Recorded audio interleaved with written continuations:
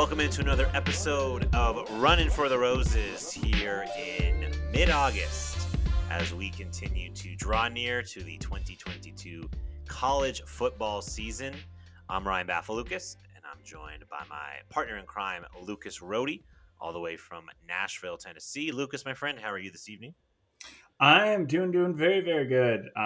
We get closer and closer to college football. I think we're only about 2 weeks out from week 0, which is really exciting. And today we're going to be covering the conference that I live in, which is arguably the best conference in college football. So I am stoked to go over these teams. Of course, Lucas is talking about the MAC, the Mid-American Conference, where we will be breaking down the SEC this week. It just means more. We have done 4 conference previews. We've tackled 4 of the 5 power conferences. We encourage you to go back and listen to those past episodes. Lucas and I dive into each team, give our expected over-unders. We'll do our kind of season win total over-unders next week, and we'll tackle some college football news and notes as well next week as preseason camp continues across the country. Lucas, first thing real quick. We haven't done a Lucas Lawn update in a couple weeks, and I feel like the people are getting restless. It's August. We're going to bring it back here. A quick Lucas Lawn update. So it's actually great we brought this up because there is a big update. I'm actually not feeling great about my back lawn right now. Oh, no. There's a few dead spots that are starting to occur in the back. And I've been doing everything. Like, I've kept it nice and water. We actually have gotten a ton of rain the last few weeks, which has helped. But the back lawn isn't great. I actually reached out to a fertilizer person I got recommended to and sent him some pictures. He's going to further investigate and see what we can do to kind of rejuvenate the lawn. So otherwise, but it's only the right side. It's only like 10 to 15% of my backyard. The rest of it looks pretty lush and green. I'm pretty proud of it. So, but otherwise, everything looks good. The front is also looking better and better each week. So, absolutely love that you have a fertilizer guy. It's a huge flex. You call up your fertilizer guy and get some goods. I have his direct number. Like, I don't even have to go through his secretary anymore. Wow, goodness gracious! But I won't say who it is. I don't want to give it away to our listeners that might be listening. Also, I don't want to get charged for free. We don't do free advertising on this pod either. So we do not do free advertising. In fact, we don't do any advertising. That will probably never change. All right, let's start here with the SEC as we've done with past conferences. Kind of an overarching kind of what are we looking for, key storylines here before we dive into team by team. And Lucas, as I was doing research, I think the SEC, you have 2 elite teams in Alabama and Georgia. You have a team that I think people think will be a bottom feeder, and that's Vanderbilt. Mm-hmm. And then the other 11 teams are just, I think there's a lot of chaos, especially kind of like, I guess my biggest question so far is, who's the third best team in this conference? I mean, is it A&M? Is it Kentucky? Is it Tennessee? Is it LSU? Is it Arkansas? I mean, I think behind Georgia and Alabama, the race for like second and third in each division is going to be really, really interesting because every team has question marks. Every team, has holes. Every team, whether you have to replace coordinators, you have to replace a quarterback, it's makes for a really fascinating 2022 in the Southeastern Conference, I think. Yeah, no, I agree. And, you kind of said about 11 teams. We have 6 teams in this conference that are in their first or second year of their head coach. So it's also like a team that surprised, like teams that surprised us last year, Arkansas and Ole Miss. They have to replace a decent amount of productivity. So who knows what they're going to look like. I think it makes up the conference much more entertaining because otherwise this feels like it's going to be probably a boring race on both sides of the division unless we do have a surprise team. But I just don't see anyone touching Bama or Georgia. But no, I think that's what's going to keep probably be, at least for me, the most interesting aspect of this conference is who can rise, like you mentioned, as that third and fourth best team.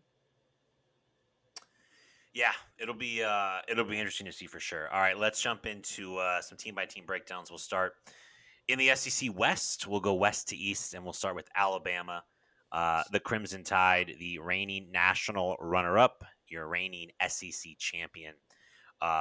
They bring back maybe the two best players in this conference: Bryce Young, the reigning Heisman Trophy winner, and Will Anderson, who is probably the best defensive player in college football and maybe one of the best defensive players we've seen in a long time. Um, Nick Saban called last year a rebuilding year, which I guess makes some sense considering you had lost Mac Jones, you had lost a lot of talent off of a national championship team in 2020. But there's no such thing as a rebuilding year for Alabama when you win your conference and you get to the college football playoff championship game. A lot of firepower back on offense. Some questions, right? You lose Jameson Williams, you lose John Mechie, you lose Brian Robinson. So there are some skill position question marks on this team. But what is your kind of first read of the Crimson Tide? Yeah, I just laughed at the rebuilding year quote because when I was looking at Alabama's recruiting numbers, so here is their last 4 years in the 24/7 composite. Number 2 in 2022, number 1 in 2021, number 2 in 2020, and number 1 in 2019. So pretty good. It's pretty good. I just think, unless those are your first 4 years as a program, I do not understand how you can have a rebuilding year. But it somewhat was. You mentioned, they were, Bryce Young. We didn't necessarily know what he was going to get. The only thing we knew about him in the preseason last year was he had a 7-figure endorsement deal already before starting a collegiate camp. But obviously was the Heisman candidate. But it is weird. I mean, you do look at this roster, and I do think they're going to be better. We mentioned they did lose Brian Robinson at running back. They bring in Jahmyr Gibbs, who is maybe one of the best transfer portal additions of any team. He was the leading rusher at Georgia Tech, was one of the better running backs in the ACC last year. And they really hit the portal, which was somewhat surprising at the wide receiver position. I think they brought in 4 transfer wide receivers, guys like Tyler Harrell from Louisville, Jermaine Brown from Georgia, who had almost 500 yards receiving. But I think the biggest thing they could probably improve is their offensive line. Because last year, even though they made the national title game, this was not a particularly good offensive line, at least for their standards. Last year, they gave up 41 sacks. It was actually 9 more than any other year under Nick Saban.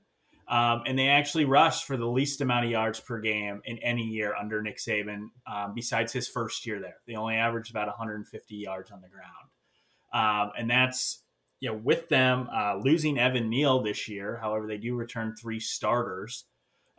So I would imagine they are going to be improved. But I would say if that's a question mark, because you mentioned it on defense, Will Anderson is back. I texted you, I couldn't believe the numbers that he had last year, even though I knew they were ridiculous. 34 and a half tackles for loss. Just in the SEC, he was 17 tackles for loss higher than the person that was in second. Yeah, 34 and a half tackles for loss might be as many as some teams have. Yeah. I would be interested to know how many tackles for loss did Vanderbilt have. Right. I know how many sacks they have because I'm going to say it on this pod. But Will Anderson had more than that, their whole team in sacks. I know that for sure. But no, it was computer-like numbers, and it's crazy to me that he is back for another season. And it's interesting because you mentioned the portal additions. Eli Ricks, a big name coming over from LSU, was probably going to be their number 1 cornerback this year. You mentioned the 2 receivers from Georgia, from Louisville, Jahmyr Gibbs. I mean, this is a team that has had success in the portal, right? Jameson Williams couldn't find the field at Ohio State, goes to Alabama for a year and turns into a top 15 draft pick. They have the best quarterback in the league. They have the best defensive player in the league. They have the best coach in the league. And they're in a division, which we'll get to here as we go along, that has a lot of question marks, right? Yeah. I mean, A&M, I feel like, is a year away. LSU has a new coach. Auburn's kind of a mess. Arkansas is feisty. Ole Miss loses a ton. So I don't want to say this is going to be an easy road for Alabama. It never is. And they do play Texas out of conference on the road. But I don't see a lot of teams in the West that can compete. So as we kind of, move on, when we look at the out of conference, Utah State at Texas, Louisiana Monroe, and Austin Peay. The home games for the SEC, real tough draw out of the East. They draw Vandy at home out of the East. Poor Vanderbilt. God, that spread's going to be probably in the 40s or 50s. Poor Vanderbilt. Texas A&M in maybe the most hyped game this year in the SEC, October 8th at home. Mississippi State and Auburn. On the road, they'll go to Arkansas, Tennessee, who's their annual SEC East crossover. LSU and Ole Miss on the road. Lucas, the FanDuel numbers were very interesting. So the over-under is 10.5. Mm-hmm. The over is juiced to minus 280. The under is plus 230. I have no idea why you don't just put 11 or 11.5, but the numbers today, I had to recheck. Over minus 280, under plus 230. What say you? Yeah, this is an easy over for me. Obviously, I would not bet this at all just because you're really not going to win any money back. But no, I think it's over because like I mentioned before, I think this is going to be an improved team. Even if they lose maybe a little bit of explosiveness at the wide receiver position, I just think they're going to be better everywhere else when you look at offensive line, running back, defensive line, and their linebacker unit. This could be not an old school Nick Saban team, but I think this defense could potentially be the best defense in the country.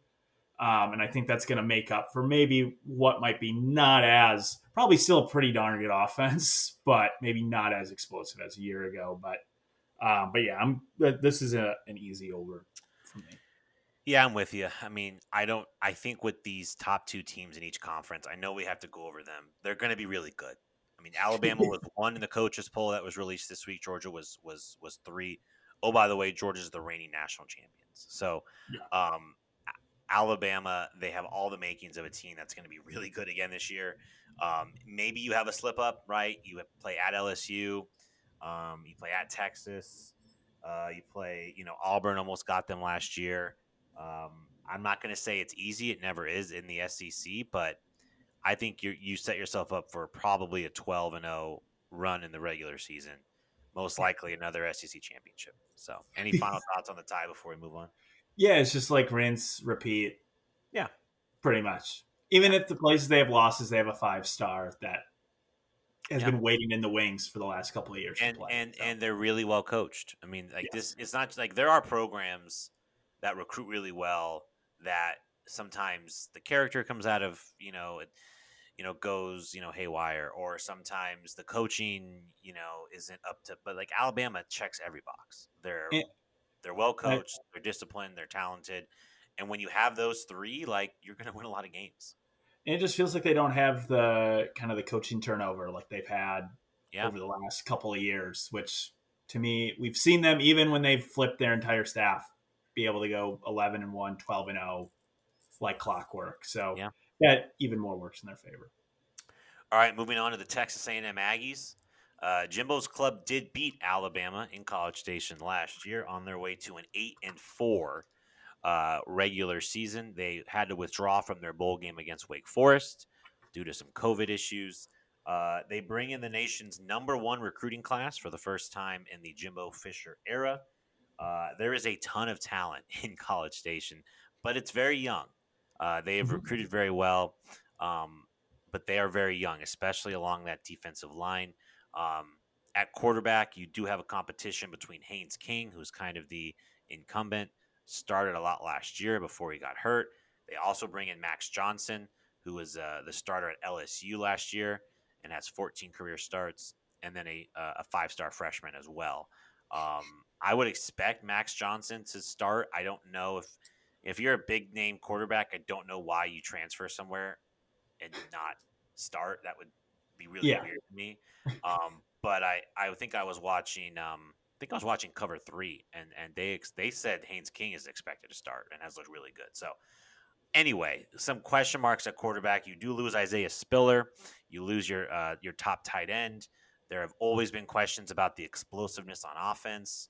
I heard a joke that like August 4th is Texas A&M Day because it's 8-4. So Lucas, when you were looking at the Aggies, what stood out to you? I've never heard that. It's really good. We missed the date by a week. I know. But yeah, I mean, the Aggies, I feel like that's kind of like the last few years. I feel like the hype train on A&M has just gotten higher and higher, and for good reason. They had what many people consider to have arguably the greatest recruiting class ever. I think it contained like 9 5-star recruits. It's crazy what $28 million can buy you. But no, I actually looked at this and I wasn't sure going in. I just don't trust teams that, because like A&M, for all the hype they get, they've only had, I think, like 2 10-win seasons in the last 15 years. So for me, it's like hard to trust them. But I do think, I am surprised if Haynes King is the favorite. I actually really liked Max Johnson at LSU the last couple of years. Thought he played really, really well there. But I do think either one are probably going to be an upgrade over Zach Calzada from a year ago. You did mention Isaiah Spiller. They do have a really good running back coming back in Devin Achani, who was second team SEC last season. I think really where they're going to make their work, they do have to replace a ton on defense, especially on the defensive line. I think they had like 3 NFL draft picks, including Devontae Neal. So they do have to replace there, but they did bring the number 1 recruit, defensive recruit this past year in Walter Nolan. He should be expected to play. Their offensive line was really young last year. I think they started they had 2 freshmen starting when they were playing Alabama. That should be an improved unit. So I'm actually fairly bullish on them. My only worry is they've got to be more explosive on offense. That's been kind of a struggle for them really since Jimbo Fisher took over. And I just don't think they beat Alabama last year, but to be in those in that top echelon with Alabama and Georgia, they do have to get more explosive. And they're replacing a lot at wide receiver. So even though they do bring in, I think, the number 1 tight end in the country this past year in Jake Johnson. So yeah, I think brother, it'll be a fun. What's that? I said he's the brother of Max Johnson. Oh yeah, that's why the quote unquote connection was there. Yep. But no, I'm actually fairly bullish on this A&M team after kind of going through them. Yeah, I continue to be worried about the quarterback, but I think they have 2 good options. And honestly, they beat Alabama with Zach Calzada. Mm-hmm. Losing Isaiah Spiller, I think, will hurt. But, Devin Achane, 910 yards, 9 touchdowns. They also have LJ Johnson, Amari Johnson as well. Some questions at wide receiver. They did bring in 2 5-stars, including Evan Stewart, Aeneas Smith, who was arrested earlier this offseason, but I believe the charges have been dropped. He was arrested 2 days before Media Day, right? Yeah, that happened right before Media Day. He was supposed to go to Media Day with A&M, yes. And he was left off the trip. He had 500 yards last year and 6 touchdowns. Jalen Preston and Moose Muhammad III also back. To me, when you look at this team, we talked about in the spring, every single number 1 recruiting class has won a national championship in the internet era. Now, most of those are Alabama, but Georgia continued that last winter. So this is a program that in probably 23, 24, or 25, the next 3 years is probably going to compete for a national championship if history is any predictor. So at that point, you need to go 9-3 or 10-2 this year, right? That's kind of the trajectory that you should go on, right? If you go 8-4 again, not that Jimbo's in trouble because he probably got another contract extension in the time that we started recording the podcast. But at some point you got to win on the field. You can't just win on signing days, right? So, moving on to the out of conference here, they'll get Sam Houston, Appalachian State, Miami, and UMass all at home. The SEC home slate includes Ole Miss, Florida, and LSU, and they'll play Arkansas at Jerry's World in Arlington, which counts as a home game for Texas A&M this year. On the road, they'll get Mississippi State, Alabama, South Carolina, Auburn. The over-under is at 8.5, over -165, under +140. I'm going to take the over. I had originally put under. That was before I kind of went through the rest of the SEC West. There's just a lot of questions. This should be the second best team in the SEC West, right? 10 minutes ago, I asked the question, who's the third best team in the conference? It needs to be A&M this year. Like it's this. I don't think this is a national championship team on paper. I think they're a year away, but this should be a 9 or 10 win team. I think you should win all your non-conference games.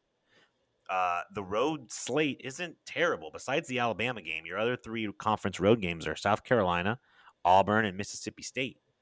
I think this is a 9-3 or a 10-2 team.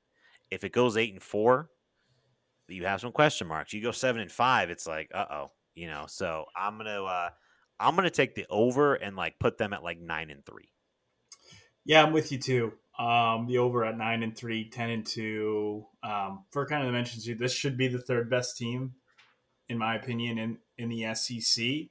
They're going to be young at a lot of at some key positions, which I think is going to keep them from being a national title contender this year. But no, the talent they've accumulated over the last few years, there's no reason why, outside of Alabama and Georgia, maybe LSU, I don't think anybody's recruited better than A&M has the last few years. So I'm with you. I'm the over, 9-3. Like you mentioned too, really the only in SEC play, like the only game I don't see them being favored against is against Bama. And that's it. And they're probably going to be favored. They're going to be favored in all their non-conference games. So that's 11 games. So I find it hard that they're going to lose 3 of those games that they're going to be favored in. And it's, as we'll get to here, kind of a bit of a retooling year in the SEC West. I mean, LSU has a new coach, and the next team we'll talk about here, Ole Miss, has to replace a ton, including Matt Corral, who was picked in the 3rd round. You lose your top pass rusher, Sam Williams. Both coordinators are gone. Jeff Lebby takes the OC job at Oklahoma. DJ Durkin goes from Ole Miss to Texas A&M. You have 5 new assistant coaches and a lot of transfers. On this team at key positions. And it starts with quarterback, where you lose Matt Corral. You bring in Jackson Dart from USC. I didn't realize kind of how pedestrian Jackson Dart's numbers were at USC. 1,353 yards, 9 touchdowns, 5 interceptions, a 62% completion percentage. They also have Luke Altmaier, who but when Matt Corral got injured in the Sugar Bowl, he came in and played in their loss to Baylor. But this is still a 10-win team. They went 10-2 in the regular season. Lane Kiffin's kind of breakthrough year. They were the 2nd best team in this division. But Lucas, a lot to replace. You lose your top 3. You lose your top 3 rushers, your top 3 pass catchers, your quarterback. But in its place, you have a lot of transfers. I believe this was the second ranked transfer class in the country, only to USC. Yeah, and we mentioned when we were talking about USC, just is this type of roster building? Can you do a quick fix or do a quick turnaround with this? I think with the type of people that USC got, I think we agreed that they can. But with Ole Miss, I mean, just so much. I mean, they do lose. They also lost their top 4 running backs last year, though they do bring in Zach Evans from TCU, who was very good last year before getting hurt. And the same with Ulysses Bentley, who they brought in from SMU. The key part on this is they do return 7 defensive starters on their defense. But you mentioned, too, DJ Durkin, who was kind of the architect of that defense, is gone. They did hire Chris Partridge, who was already on staff to take that defense over. So I think you could see improvement on that side of the ball. But, I mean, just a lot for – in Ole Miss, we were talking about kind of A&M replaced a lot. A&M has the number 1 recruiting class in the country coming in. Ole Miss is recruited well, but I don't think enough to replace that. And I just don't know how quick those transfers are all going to gel right away, too. So I think a lot of question marks. And this was, they might have better offensive line play, but last year, their offensive line was 97th in sacks allowed, was 113th in TFLs allowed. And I think Matt Corral covered a lot of those deficiencies. So I am interested to see what this offense can do. I think Lane Kiffin, we've obviously know him as a great offensive mind, but he's going to have to put it feels like they're just trying to glue and duct tape everything together. And it'd be interesting to see how it works out. Yeah, you look at their returning production, 10% of their passing yards, 4% of their rushing yards, 23% of their receiving yards. Yeah. They took massive strides last year on defense, improved their points per game allowed by 14 points. Like you said, 7 starters back on that unit. They also bring in 3-time All-MAC linebacker Troy Brown. 14 total transfers in 2022, and a lot of them will be playing. Jackson Dart, likely your starting quarterback. Zach Evans and Yasilis Bentley, likely your top 2 running backs. They brought in Jordan Watkins from Louisville, Jalen Robinson from USF at wide receiver, Michael Trigg at tight end from USC. It's going to be a lot. And this is kind of one of those, if this works and they win 10 games, Lane Kiffin may never sign a full high school class again, if this continues to work. And, Lane has kind of gotten that reputation of like, he'll just figure it out. He always puts good offenses together. They're going to play fast. They're going to have good quarterback play. And there is talent in those transfers. Like those transfers were from big schools. Like Zach Evans was a 5-star running back that went to TCU because he had some off the field stuff and had a weird like recruitment where the schools wanted him. They kind of backed off and he committed to TCU late and played 2 pretty good seasons there. Mm-hmm. The out of conference schedule, they should be 4-0 out of conference. Troy, Central Arkansas, at Georgia Tech, and Tulsa. The SEC home slate, they get Kentucky as the crossover from the East at home, Auburn, Alabama, Mississippi State. On the road, they get Vandy from the East, LSU, Texas A&M, and Arkansas. Over-under at FanDuel Sportsbook set at 7.5 wins. Over is -140. The under is +120. Lucas, over-under 7.5 wins for the Ole Miss Rebels. I'm going to go under, kind of for the reasons we were talking about. Like we said, really, really good transfers, talented guys. I just don't know if you're going to be able to glue this all up. Jackson Dart was highly touted. I'm not sure if he's as hyped. You're just not replacing a Matt Corral with another Matt Corral type quarterback, in my opinion. And so that, and with DJ Durkin leaving, doesn't make me feel as great with the defense, even though they do return 7 stars and they do bring in Troy Brown Jr., who was really good at Central Michigan.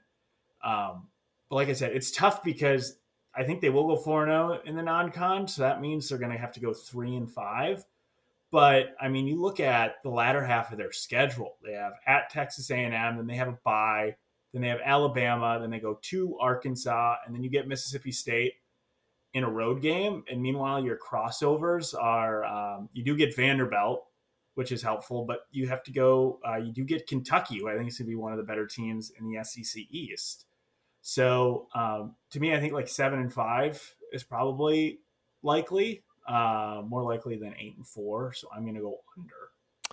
Yeah, I took the under as well. I think the road schedule in the conference outside of Vanderbilt's tough. LSU, A&M, and Arkansas. Mississippi State, Alabama, and Auburn is your home games in the division. I'm going to go under as well. I think it's a 7-5 or 6-16. And I think Lane's doing nice things. And listen, Jackson Dart could blow up, and this is an 8 or 9 win team. But I think 7-5 is a really realistic number. So, all right, the Arkansas Razorbacks breakthrough season in 2021, 9-4 for Sam Pittman, who just looks like he's having a ton of fun there. I mean, that has been such a good fit for them in 2 seasons, 2020, 2021. In 2021, Arkansas beat Texas. They beat Texas A&M and LSU, and they beat Penn State. They finished ranked for the first time in a decade. Sam Pittman has completely rejuvenated and restored this program. There's a lot of energy in Fayetteville. It's a great fan base, and it's a program that has vaulted itself into, at the very least, the middle tier of this division. They beat LSU last year. They beat A&M last year in Jerry's World. And they bring back their quarterback. KJ Jefferson's back. All he did last year was throw for 2,600 yards, 21 touchdowns, 4 interceptions. Also added 664 rushing yards. The big loss, Lucas, on offense is Treylon Burks, first-round pick of the Tennessee Titans. And he was a huge huge offensive weapon for them, over 1,100 receiving yards. They used him in a kind of a Swiss Army knife kind of role, a lot of jet sweeps, screens, stuff like that. Big, big name and a big figure to replace. They also lose their top running back, Raheem Smith, who transferred to UTSA. Your thoughts on the Arkansas Razorbacks? Yeah, I'm actually fairly bullish on Arkansas this year. Like you mentioned, they do return KJ Jefferson, which I think is a huge plus. It's his third year being the starter there. Sam Pittman says that this is probably their most experienced offensive line that they've had underneath him. And this is a team that led the SEC in rushing last year. So even though they do lose their top running back from last season, they return their next 4 rushers, including KJ Jefferson, in there. It's going to be tough to replace Treylon Burks. Not only did he have 1,100 yards, but he was 40% of their receiving yards last season. He was pretty much their main focal point. They did bring in Oklahoma transfer Jaden Hazelwood, who had a nice year as a true freshman over at Oklahoma. So I think that should help. Defensively, I think the thing that they have to clear up is in their losses. So their defense overall was fairly good. I think it was 5th in the SEC. In losses, though, they gave up 42.3 points per game last season. Yikes. And so they do have to clear that up, but they do bring back Bumper Pool, which has one of the best names in college football. He was a third-team All-American. He's back at linebacker. They do lose Montreal Brown in the secondary. However, they do return All-American safety Jordan Catalone, who only played 6 games last year.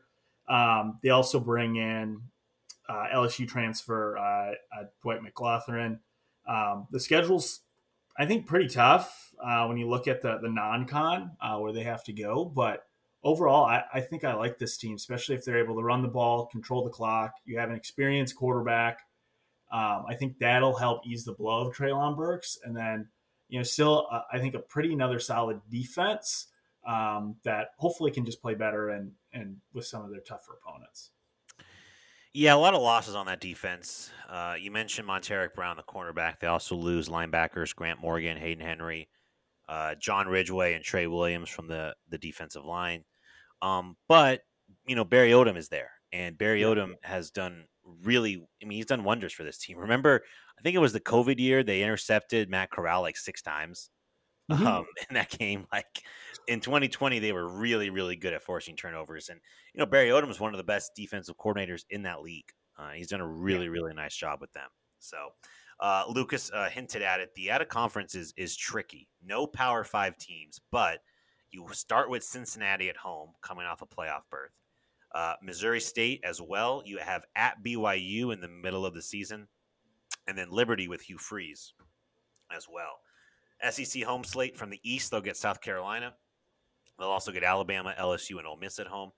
On the road, they'll get Missouri, who's their annual crossover from the East, as well as Auburn, Mississippi State, and they'll get Texas A&M on a neutral in Arlington.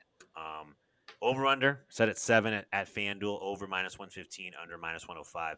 This is a tough one, Lucas. I think 7 is a great number, and I think the question for me is, do I see them going 8-4 or 6-6? And I kind of think this boils down to, what do you think about their non-conference? I mean, if you're under the impression they go 4-0 and they beat Cincinnati and BYU and don't slip up against Liberty, then it might be a pretty easy over. I wrote down push and then under. I think 6-6 is a likely. I like getting KJ Jefferson back, but Treylon Burks was so much of this offense. I mean, it's almost like losing a quarterback when you lose Treylon Burks because of how well they used him. The offensive line will be good. They'll be able to run the ball. You lose a lot on defense. And Arkansas, I don't think, is at the point where they're going to replenish that like Alabama or Georgia or like LSU even, right?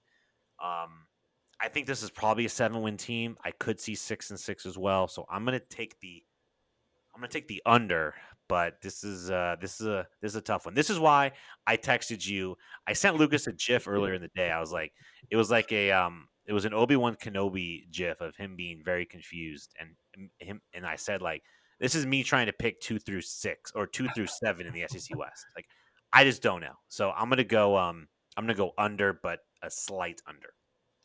Yeah, I was kind of the same. I think 7-5 is where I see them, but I'm kind of the opposite. I think if I had to pick, I'd probably rather see them go 8-4 than 6-6.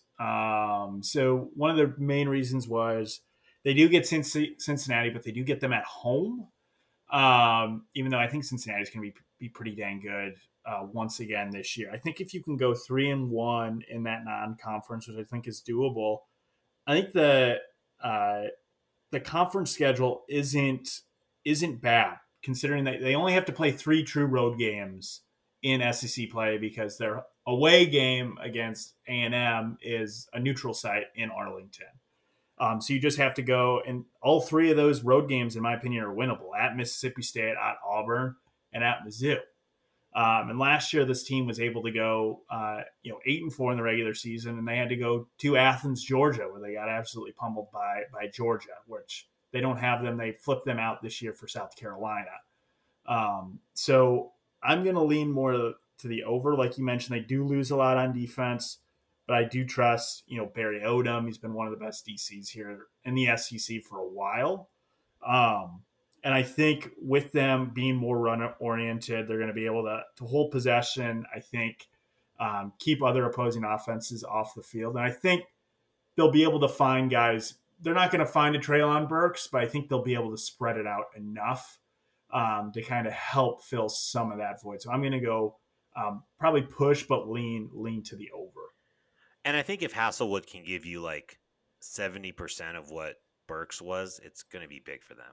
Yeah. And I think this program, I mean, like the fact that their over-under was 7, higher than like LSU and Auburn, like that's a huge step for Arkansas. And the program is trending in a really, really good direction under Sam Pittman. So, all right, speaking of LSU, let's move on to the LSU Tigers. Brian Kelly comes over from Notre Dame. First thing I wrote on my sheet, Lucas, was culture change, and I put 3 exclamation points. Reading the state of the program in The Athletic earlier today, like the first 3 paragraphs were just talking about the change in the culture. And I know that every first year coach says this, but that LSU program was in disarray last year. I mean, it started with the loss to UCLA in California week 1. And they really never recovered. And Ed Orgeron fired midseason, actually fired after a win after they beat Florida. They're able to get Brian Kelly from Notre Dame. They give him a ton of money.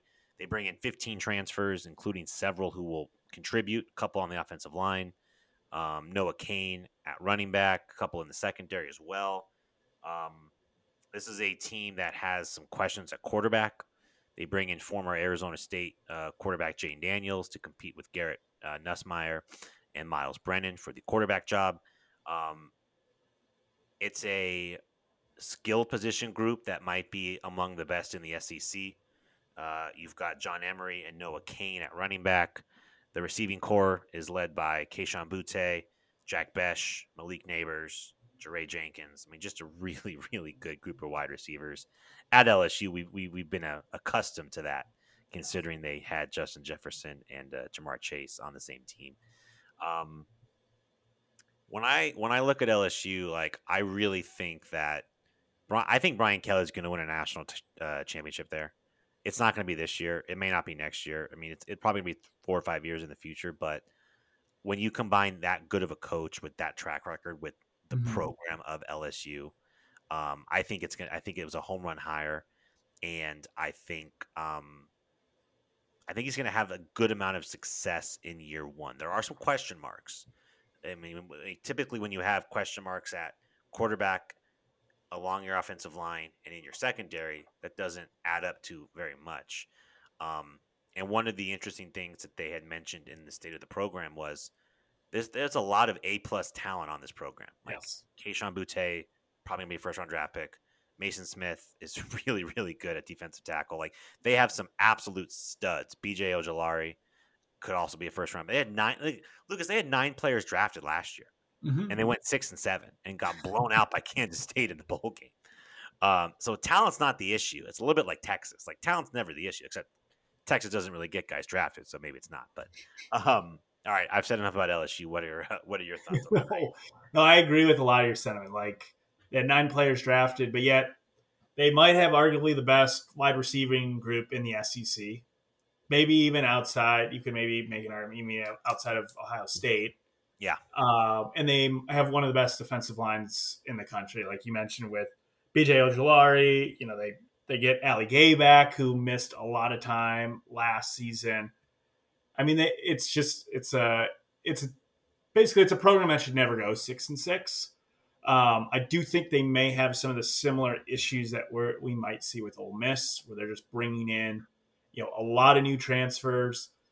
Only this difference, you have a completely new head coach with Brian Kelly, who I think is going to be okay sacrificing some losses if he gets his culture in place, because they had a lot of guys leave that just were not fits for him at all, because he's the complete opposite of what Ed Orgeron was. Let's be pretty frank. So that kind of worries me a bit. But that being said, if they put it all together, this team is talented as hell. And like we were mentioning, I could see them going 4-8, 5-7. I could see them winning 9 or 10 games, depending on how it all shakes out. Because Brian Kelly's also a good offensive mind, and they've got plenty of weapons on that offensive line, or that side of the ball. They do have to get better running the ball. Their offensive line was not great last year. Allowed 38 sacks, only averaged 3.3 yards per carry last year as running. This is LSU. Feel like that was kind of a trademark for them, especially under Les Miles. Was they were very, very good, had good offensive lines that could run the ball. So that does need to improve. That worries me a little bit, especially when you're bringing in potentially a guy like Jaden Daniels to play back there and a new quarterback. So we'll see. There's a lot of variables, but we'll kind of see how it shakes out for them, because I do think they're going to be dominant on the defensive line, and they're going to be able to throw over the top of you, or should be able to. Yeah, if they can give the quarterback time, I mean, they're going to start it's looking like they're going to start a true freshman at left tackle, 5-star Will Campbell. They're basically going to have a brand new offensive line. They're like the offensive line that ended last season. There will be nobody that will be either in the same position or even playing. And listen, you mentioned Jane Daniels. Like, that's such an intriguing thing to me.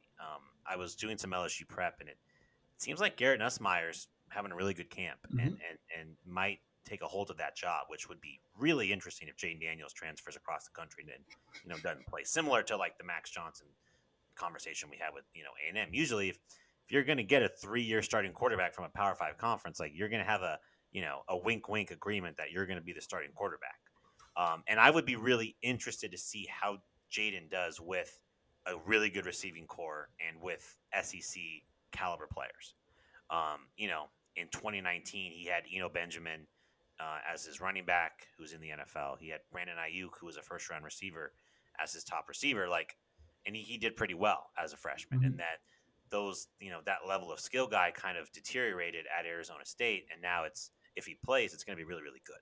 So the out-of-conference, I think, is very manageable. They'll start the year the Sunday of a Labor Day weekend in New Orleans against Florida State in air quotes, neutral site game.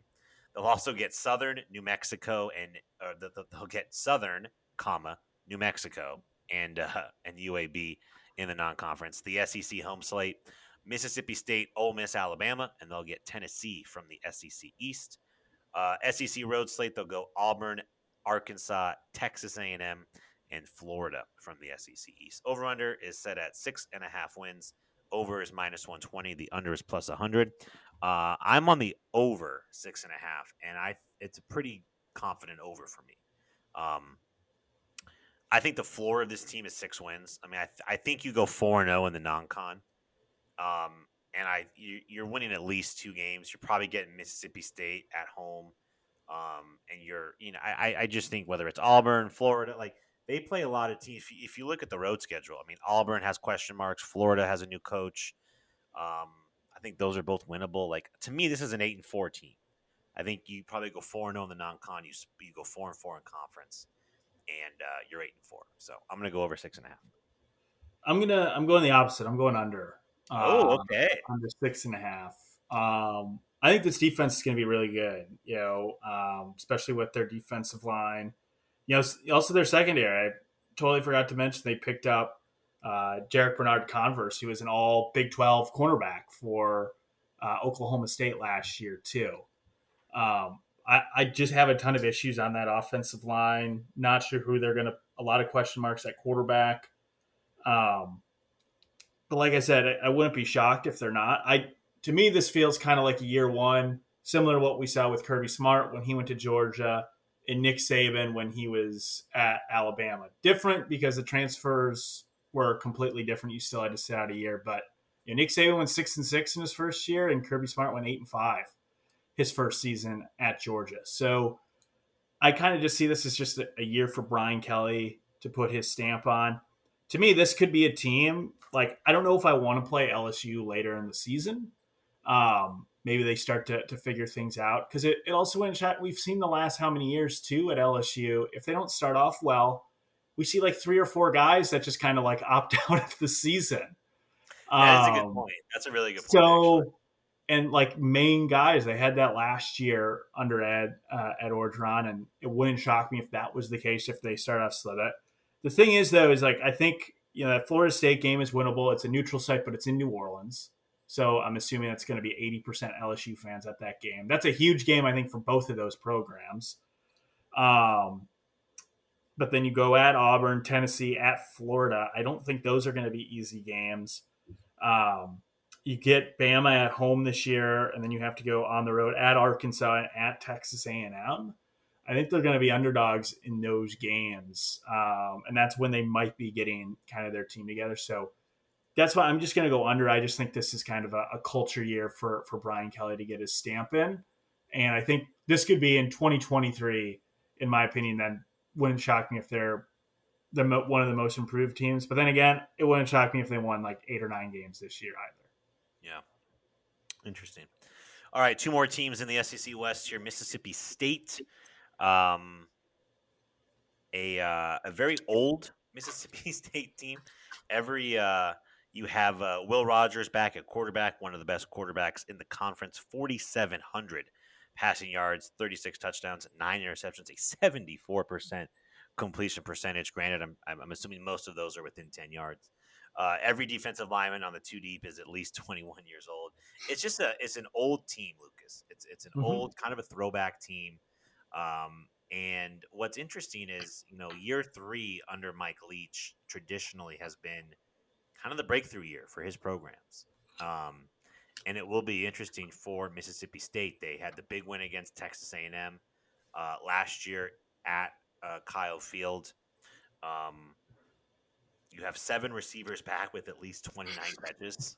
Like they know who they are. I don't even think the State of the Program article even listed running backs.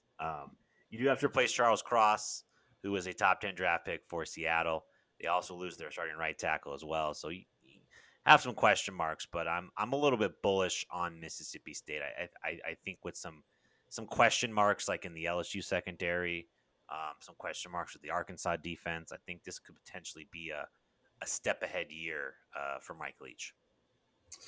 Yeah, I mean, just kind of looking at it, it's really, really, I think a cool thing that I've seen that, Will Rogers it'll be the fourth time that Mike Leach has a third year starting quarterback. And in those previous 3, which was Cliff Kingsbury at Texas Tech, it was Graham Harrell at Texas Tech, and then Luke Falk at Wazoo, they all won at least 9 games those years. Wow. Which is an interesting stat. So that's what Will Rogers does have to come with. You mentioned they do lose a 1,000-yard receiver in Mekhi Polk. However, like you mentioned, 7 guys that caught at least 29 passes last year.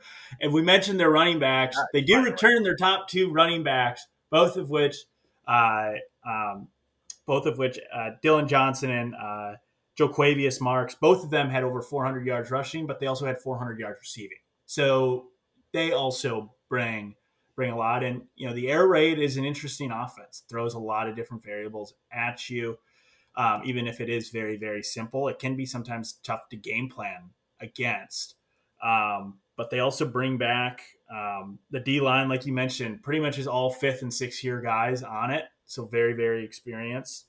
And their secondary is pretty good too, led by Emmanuel Forbes was a corner last year, the second team All SEC. So yeah, I do like this. The non-con is interesting, but I think this is another building year. I'll give my over/under in a bit, but yeah, it's Mississippi State. I think this will be his best team.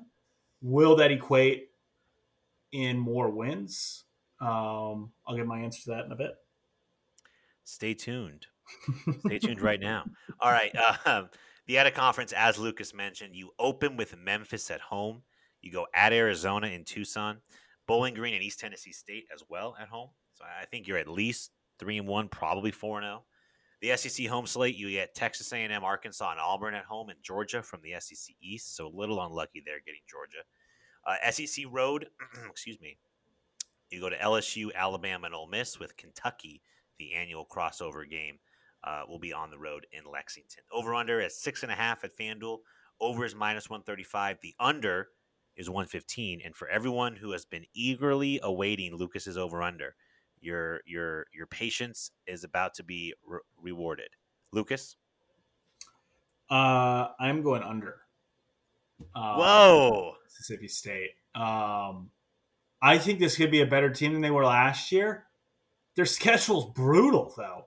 I think, especially in the SEC, yeah, they do get. I mean, they get Memphis at home, but remember, Memphis beat them last year. Though it was semi-controversial. There was a punt return that probably should not have been called a touchdown. But Memphis still beat them last year. I don't think they should beat Arizona. I don't think Arizona is going to be necessarily a cakewalk in Tucson. I think that game has like an 8 p.m. local kickoff, which will be like 10 o'clock in Mississippi. But I think the SEC schedule is brutal. You get A&M at home, Arkansas, Auburn, and Georgia. So last year they went 7-5. Their crossovers were Vandy on the road, and then they had Kentucky at home. Now they have to go on the road to Kentucky, and then they get Georgia at home this year. And then you still have to go on the road to LSU, to Kentucky, Bama. And then you have the Egg Bowl and Ole Miss, which could go either or. So I like this team. I think they're going to play a lot of close games. But even last year, like they had, I don't think they're going to beat A&M this year. And last year, even against Auburn, that was the game they had to come back. What were they down? 24-3 or 21-3 at some point in that game and had to come back. And the thing that kind of scares me was last year they were 64th in yards per play. So they were not a very explosive team. Actually, the only team that had less explosive plays in SEC play last year was Vanderbilt. And to me, just with that schedule, I just don't think you're going to get by. They are experienced. And I am going against Trent because, like I said, Mike Leach has never won less than 9 games with a third-year starter in his career, but he also has never coached in the SEC West with any of those programs either. So I'm going to go under. I think 6-6 is more likely than 7-5. Yeah, I'm gonna go over here, and it's nice that we have some disagreements finally. Yeah. So here's my thing with the schedule. I get it, right? Anytime you get Georgia from the East, it's tough. I will say I think getting LSU early is probably a good thing. That's true. With so many question marks in the secondary, obviously you have to play the SEC West. You did beat A&M last year. You get them at home this year. I think at home against Arkansas, very winnable. You get Auburn in November, as we'll talk about them next, that team could be completely checked out by then. Mm-hmm. And I had Ole Miss going under in mind, so I think they could very easily win at Ole Miss. So I'm going to go over. I think it's a 7-5 or an 8-4 team. Wouldn't shock me, honestly, if this team finished 3rd or 4th in this division behind Bama and A&M. I totally get where you're coming from. I think with so many question marks in this division with quarterback. I mean, like Will Rogers is the second best quarterback in this division, right? I mean, he has to be. It's not A&M's, it's not LSU's, it's not Auburn's, it's not it's not Ole Miss's. So it's I might say I might put KJ. That's true. KJ Jefferson's there as well. Yeah, for sure. So, again, we don't have to sit here and debate Mississippi State's non-conference schedule at this point, but I'm on the over. I think it's a 7 or 8 win team. So, interesting though. When you had me in the first half, not gonna lie, when you brought up the Kingsbury Graham Harrell stuff, I was like, oh man, he's really bullish on this. He pulls the rug out of me. All right, we round out the SEC West with the Auburn Tigers, 6-7 in 2021. They fall to Houston in their bowl game. Interesting year for Brian Harsin. I mean, it was a program that started off really good. They were at one point also 6-4. They lose at South Carolina, and then the debacle of the Iron Bowl, where they have Alabama on the ropes. And I mean, literally, like if one or two plays go the other way, Auburn wins that game. I mean, I was watching the final drive of regulation. Like Alabama had to run a 2-minute drill from like their 2-yard line to tie the game, and they did it. And that sparked a very interesting offseason for Brian Harsin. Derek Mason, the DC, leaves for a pay cut at Oklahoma State. Mike Bobo, the OC, was fired. Austin Davis, who they hired from the Seattle Seahawks, then resigned 6 weeks in. 20 players have transferred. There was a coup attempt. I mean, just craziness up on the plains of Auburn. And Brian Harsin's facing some challenges in year 2, I would say. Yeah, it was like a fake investigation, or there was fake allegations that were thrown out just to have an investigation to potentially get him fired for cause. Just a regular day in the Auburn booster universe. But no, and I think it does bring a lot of questions, like both new coordinators. You're already implementing something new next year, and it's a shocker because I remember when they hired Brian Harsin, we both really liked that hire. I thought he did a great job at Boise State. And if you look at this team, yes, they lost some guys due to transfer. I do think they're going to have an interesting quarterback battle. TJ Finley's back. He started a couple games last year with Bo Nix, who transferred off to Oregon. They did bring in Zach Calzada, who did play a lot last year for A&M when Haynes King went down, beat Alabama, which he was most memorable for, threw for over 2,000 yards. They do have one of the better running back groups, I think, in the SEC with Tank Bigsby and Jarquez Hunter. Both had over 15, or combined had over 1,500 yards. Tank was, I believe, second team all SEC last year. Even though their offensive line, they only averaged about 3.5 yards per carry in SEC play. But they do return a good chunk of their snaps from last year. I think it's about 77%. But they do need to get better. They also bring most of their wide receivers back as well, including tight end John Shanker, who actually broke the tight end record for single season yards in Auburn history. They do bring him back. And they should have they did lose 7 defensive linemen to the portal. But the guys they did bring, at least they kept some of their better guys.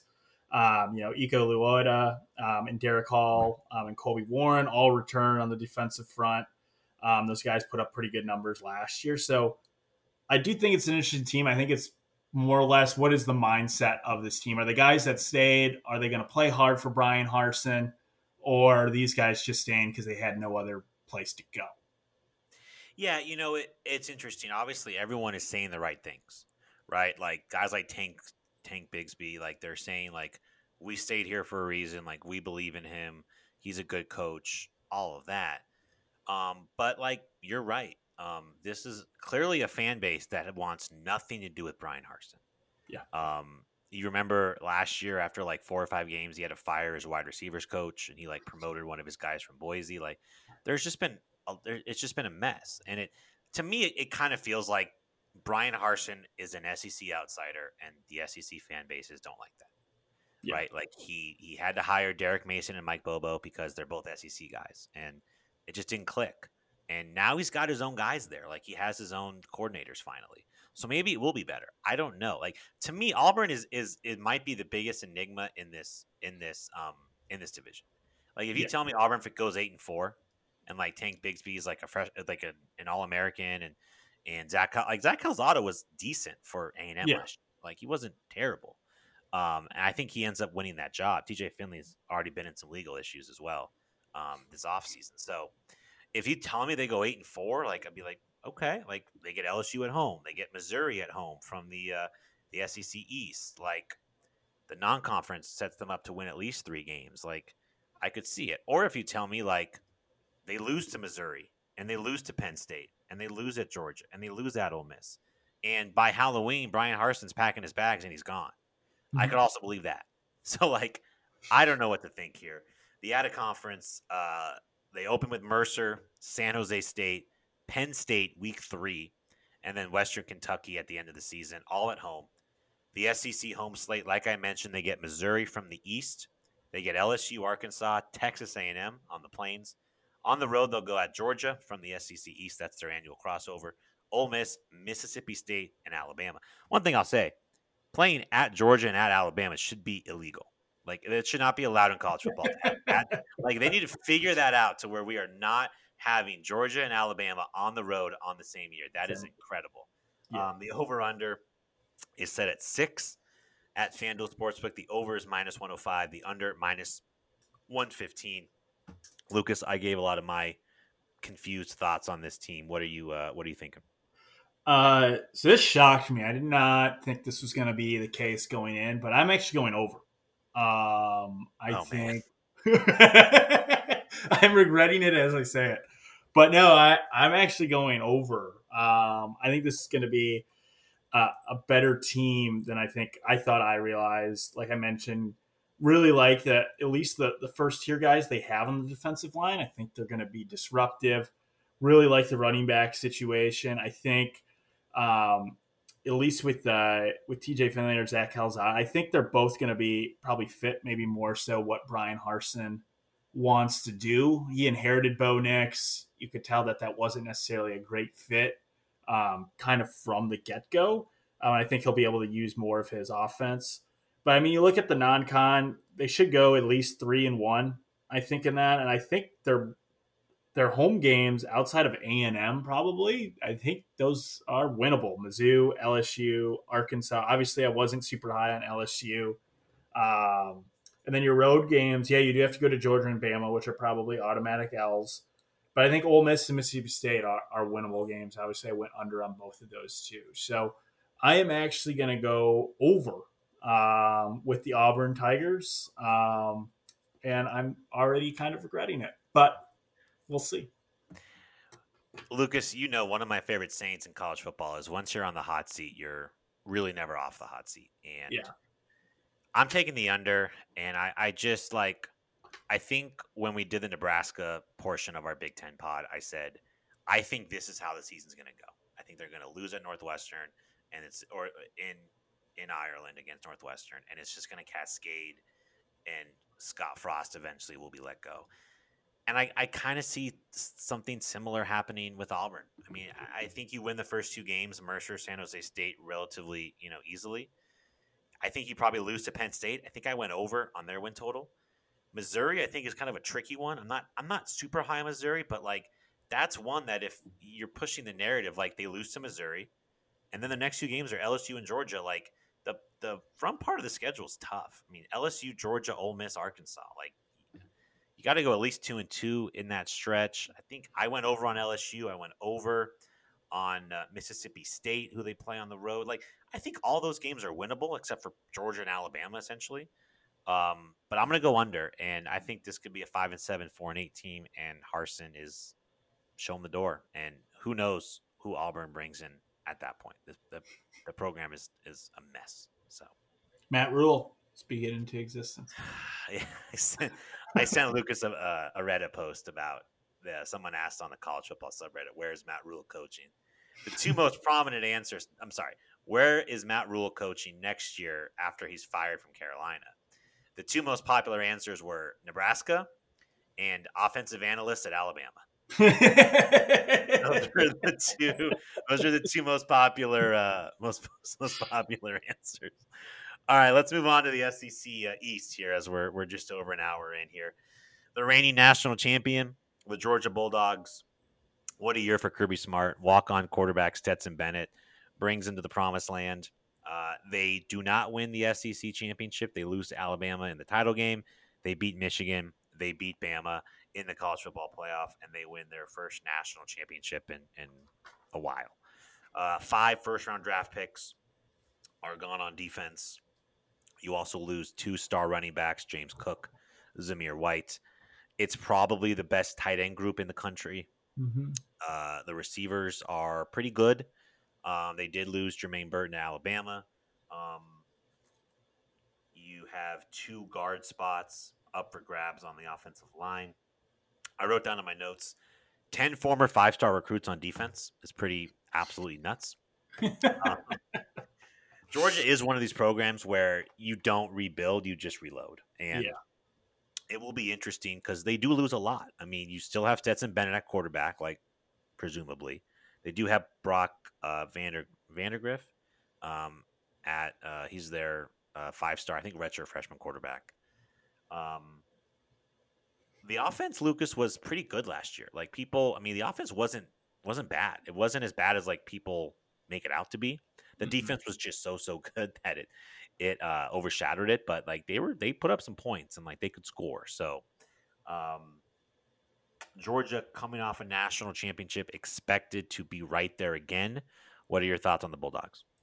Yeah, kind of like you, kind of going off of the offense standpoint. I think it's just because they maybe weren't as explosive as an Alabama or an Ohio State. But Stetson Bennett, I believe, had 4th highest passing efficiency in the country last year. I mean, threw for 29 touchdowns and only 7 interceptions.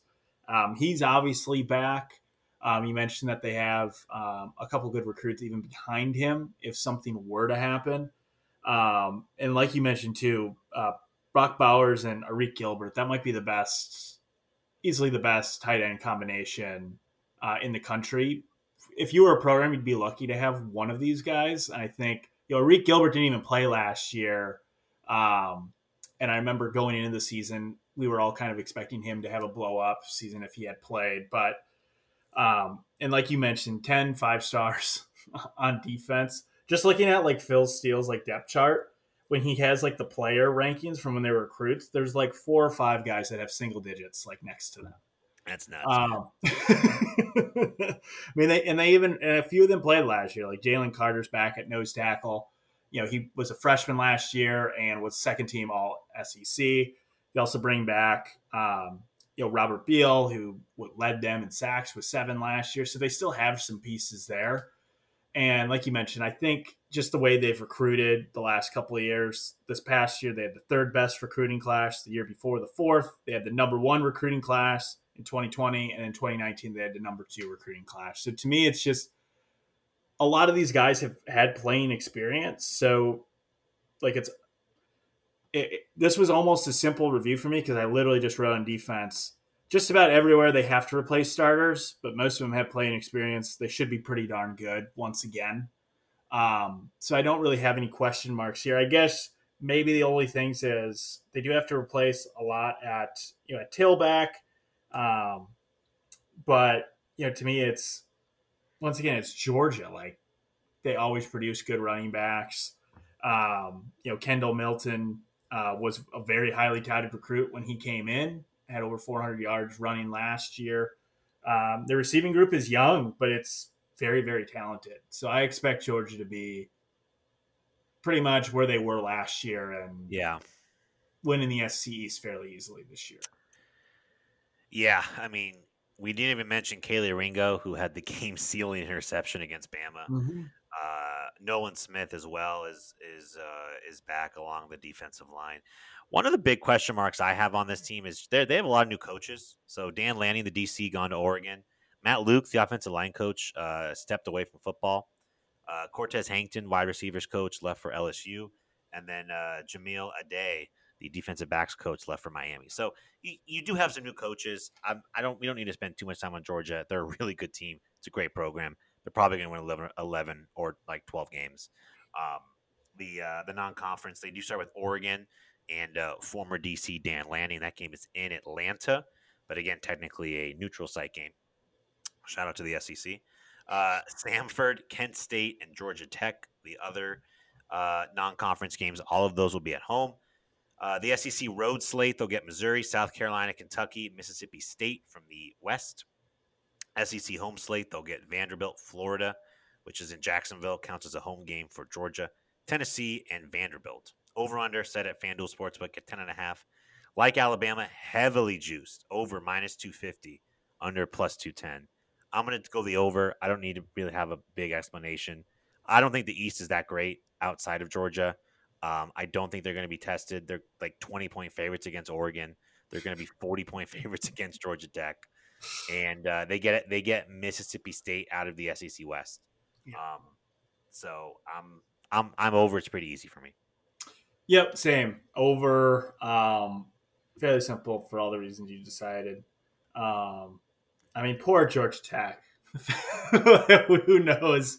That could be a 50-point spread by the end of the season. But no, kind of the same thing. There's no headaches. They don't get A&M or Alabama or even Arkansas like they did last year from the SEC West.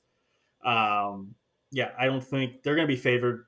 I think easily by double digits, maybe 2 scores in every single one of these games. Even if they lose one, I still think they're still going to hit it over easily. 11-1 to me is like the floor for this team this year. So it's, over easy. All right, now let's get to some of the interesting teams here in this division. The Kentucky Wildcats, fresh off a 9-win season in 2021. Mark Stoops has done an incredible job there. They averaged 4.7 wins per year from 1985 to 2015, 7.8 wins since. 6 straight bowl games, 4 straight bowl wins. Those are both school records. I mean, it's arguably, besides like Georgia and Alabama, like the most consistently good program in the SEC, especially in the SEC East. No drama. They're never going to finish high in the recruiting rankings, but they're going to win between 7 and 9 games. And I think as long as they do that, Mark Stoops gets like an automatic contract extension. Automatic 1-year extension.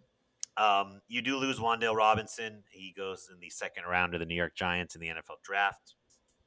Chris Rodriguez and Will Levis are back on offense. Will Levis threw for over 2,800 yards, 24 touchdowns, and getting some like surprising early round NFL draft buzz. Like, seems like there's like 2 or 3 quarterbacks every year that's like, oh, this guy's might be a first round pick in the draft. Remember, it was like Jamie Newman in like 2019 from Wake Forest, and then he ends up going undrafted. Tough one for him. Chris Rodriguez is back as well, ran for 1,300 yards and 9 touchdowns. Lucas, your Kentucky impressions? Yeah, I mean, like you mentioned, Mark Stoops has done just an unbelievable job. What he's done there. I mean, they pulled in the 14th highest recruiting class in the country this year, too. Kentucky in football. And it was just kind of interesting reading how really the whole university is just kind of galvanized and is really invested in football now as much as they are in basketball. But you mentioned, Chris Rodriguez is back, arguably one of the best running backs in the SEC. Their offensive line, they don't return a lot, but their whole 2 deep is made up of 4 and 5 stars. So they've recruited extremely well on that part of the ball. Defensively, they do have to replace a lot on the defensive line, including Josh Pascal, who was drafted in the NFL this year. But at linebacker, they returned their top 2 returning tacklers. Also, their leading sack leaders, J.J. Weaver and Jordan Wright, both combined for 14.5 sacks last year. They come back. I guess for me with Will Levis, I don't know if I'm 100% sold. He played really, really good against Georgia last year. I think it was the best that a quarterback had played against them beside Bryce Young. But they also had 8 times last year, so 8 out of their 13 games he threw for less than 200 yards. So that kind of worries me with Wan'Dale Robinson gone. Their leading receiver coming back is Isaiah Cummings. He had only 197 receiving yards last year. Yeah. So to me, that's a lot of productivity. They weren't, an explosive offense really to begin with. They should be able to run the football. I think this is still a solid team. But yeah, those are maybe the question marks I have is one on the defensive front, but also two, like, I just don't know who they're going to be throwing to.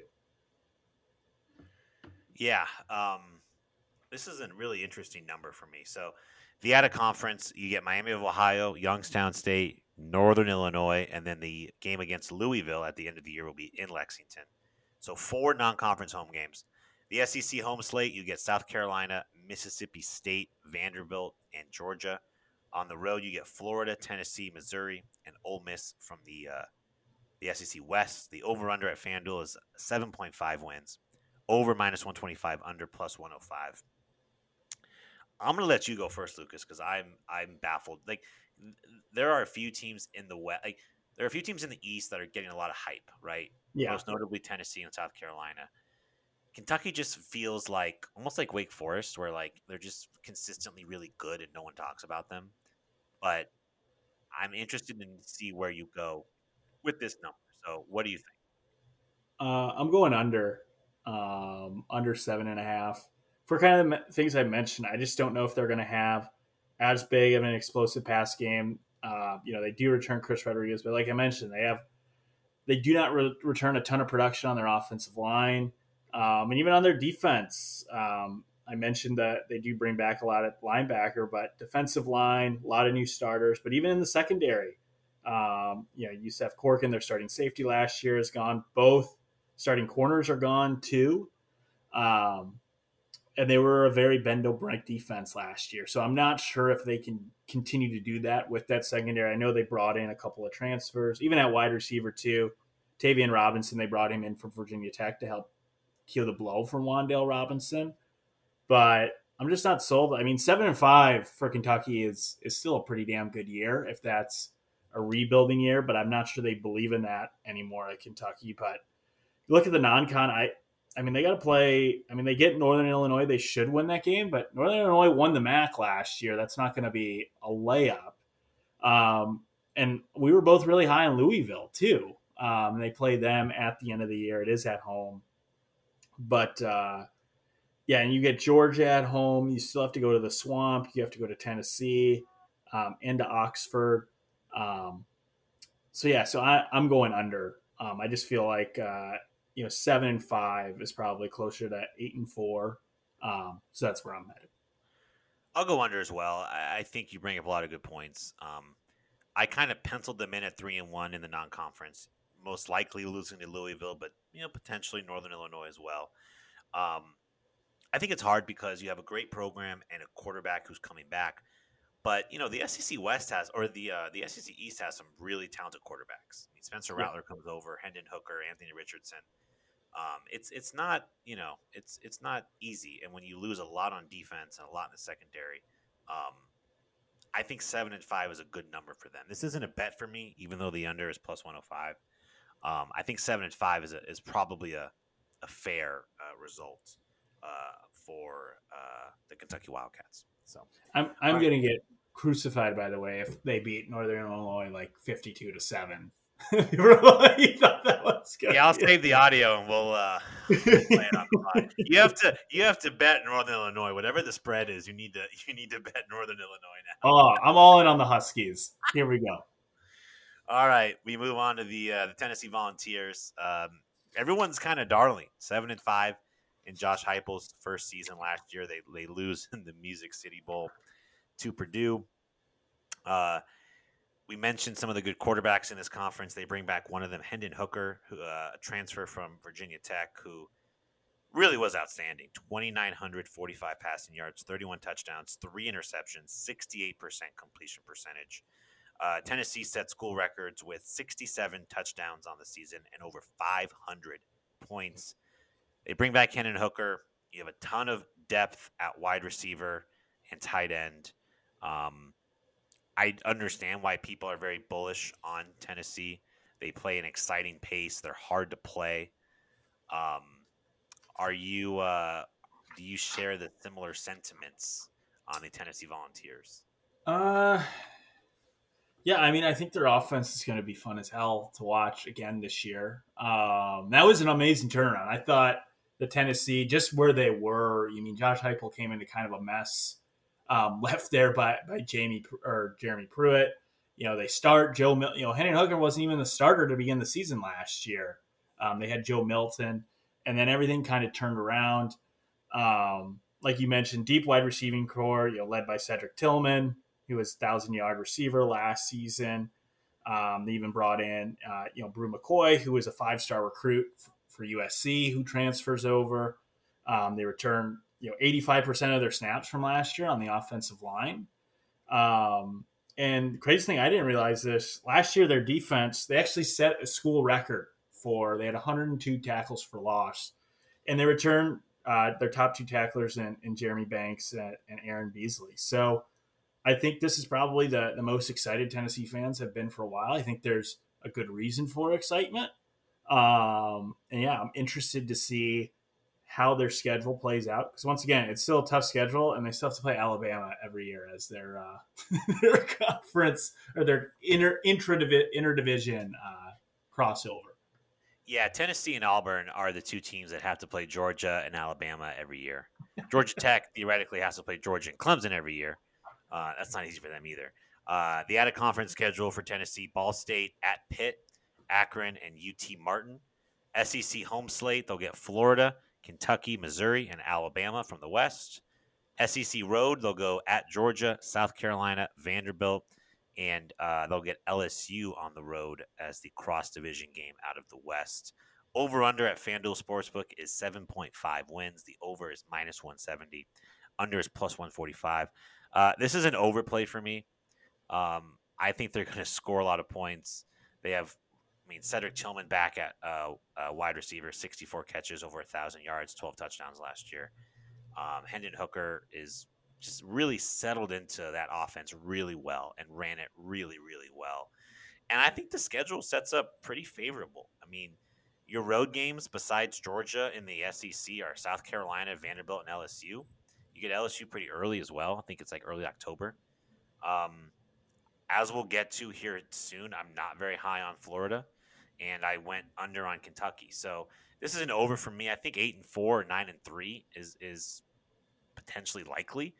And, I think I would probably have them second in the East right now. And that's saying something in Josh Heupel's second year. Yeah, I'm going to go over as well. And I actually, before the bot, was thinking about going under on this team, but just kind of like you mentioned, just kind of looking at their schedule, I think their offense is going to be great again. I think their defense was better last year than people gave them credit for, and they have a decent amount of production on that side of the ball coming back too. Like you mentioned, even the non-con, they do have to go at Pitt. I was high on Pitt going into this year. So even if they lose that, you look at the home slate, they do have Florida, Bama at home, and then have to go to Georgia on the road. But I think the rest of those games are winnable. So I do think 8-4 is probably more likely than 7-5. Though I do go on the side of caution because I feel like anytime we get kind of riled up about the Vols, they do nothing but disappoint. It's a really good point. It's a really and honestly, for me personally, it's just like if they go 7-5 again this year, I think that's still a big year. It means they had consistency for a program that has continuously been up and down the last 2 decades. But yeah, I will stick with over for the Vols. All right, the Florida Gators. I kind of alluded to them earlier. 6-7 in Dan Mullen's final season. He was fired after the victory against Florida State. Actually, I think he was fired before the victory against Florida State. A lot of turnover, Lucas, for this team. Emory Jones is gone to Arizona State. Anthony Richardson, who they were very, very high on, will step in at quarterback, but unproven there. Only 529 passing yards, 6 touchdowns, 5 interceptions last year. Top 3 rushers are gone, including Damian Pierce, who was a 4th-round pick of the Houston Texans. Questions at wide receiver. Only 1 tight end has caught a pass on the roster. I'm not very high on Florida. I think this could be I think it very much depends on Anthony Richardson. Like if Anthony Richardson surpasses expectations and he's a Hendon Hooker kind of player, this could be a team that wins 7 or 8 games. I just have to see it first. And I think, Florida, as they should be with a new coach, is a year or so behind the other teams. You're a year behind South Carolina. You're a year behind Tennessee.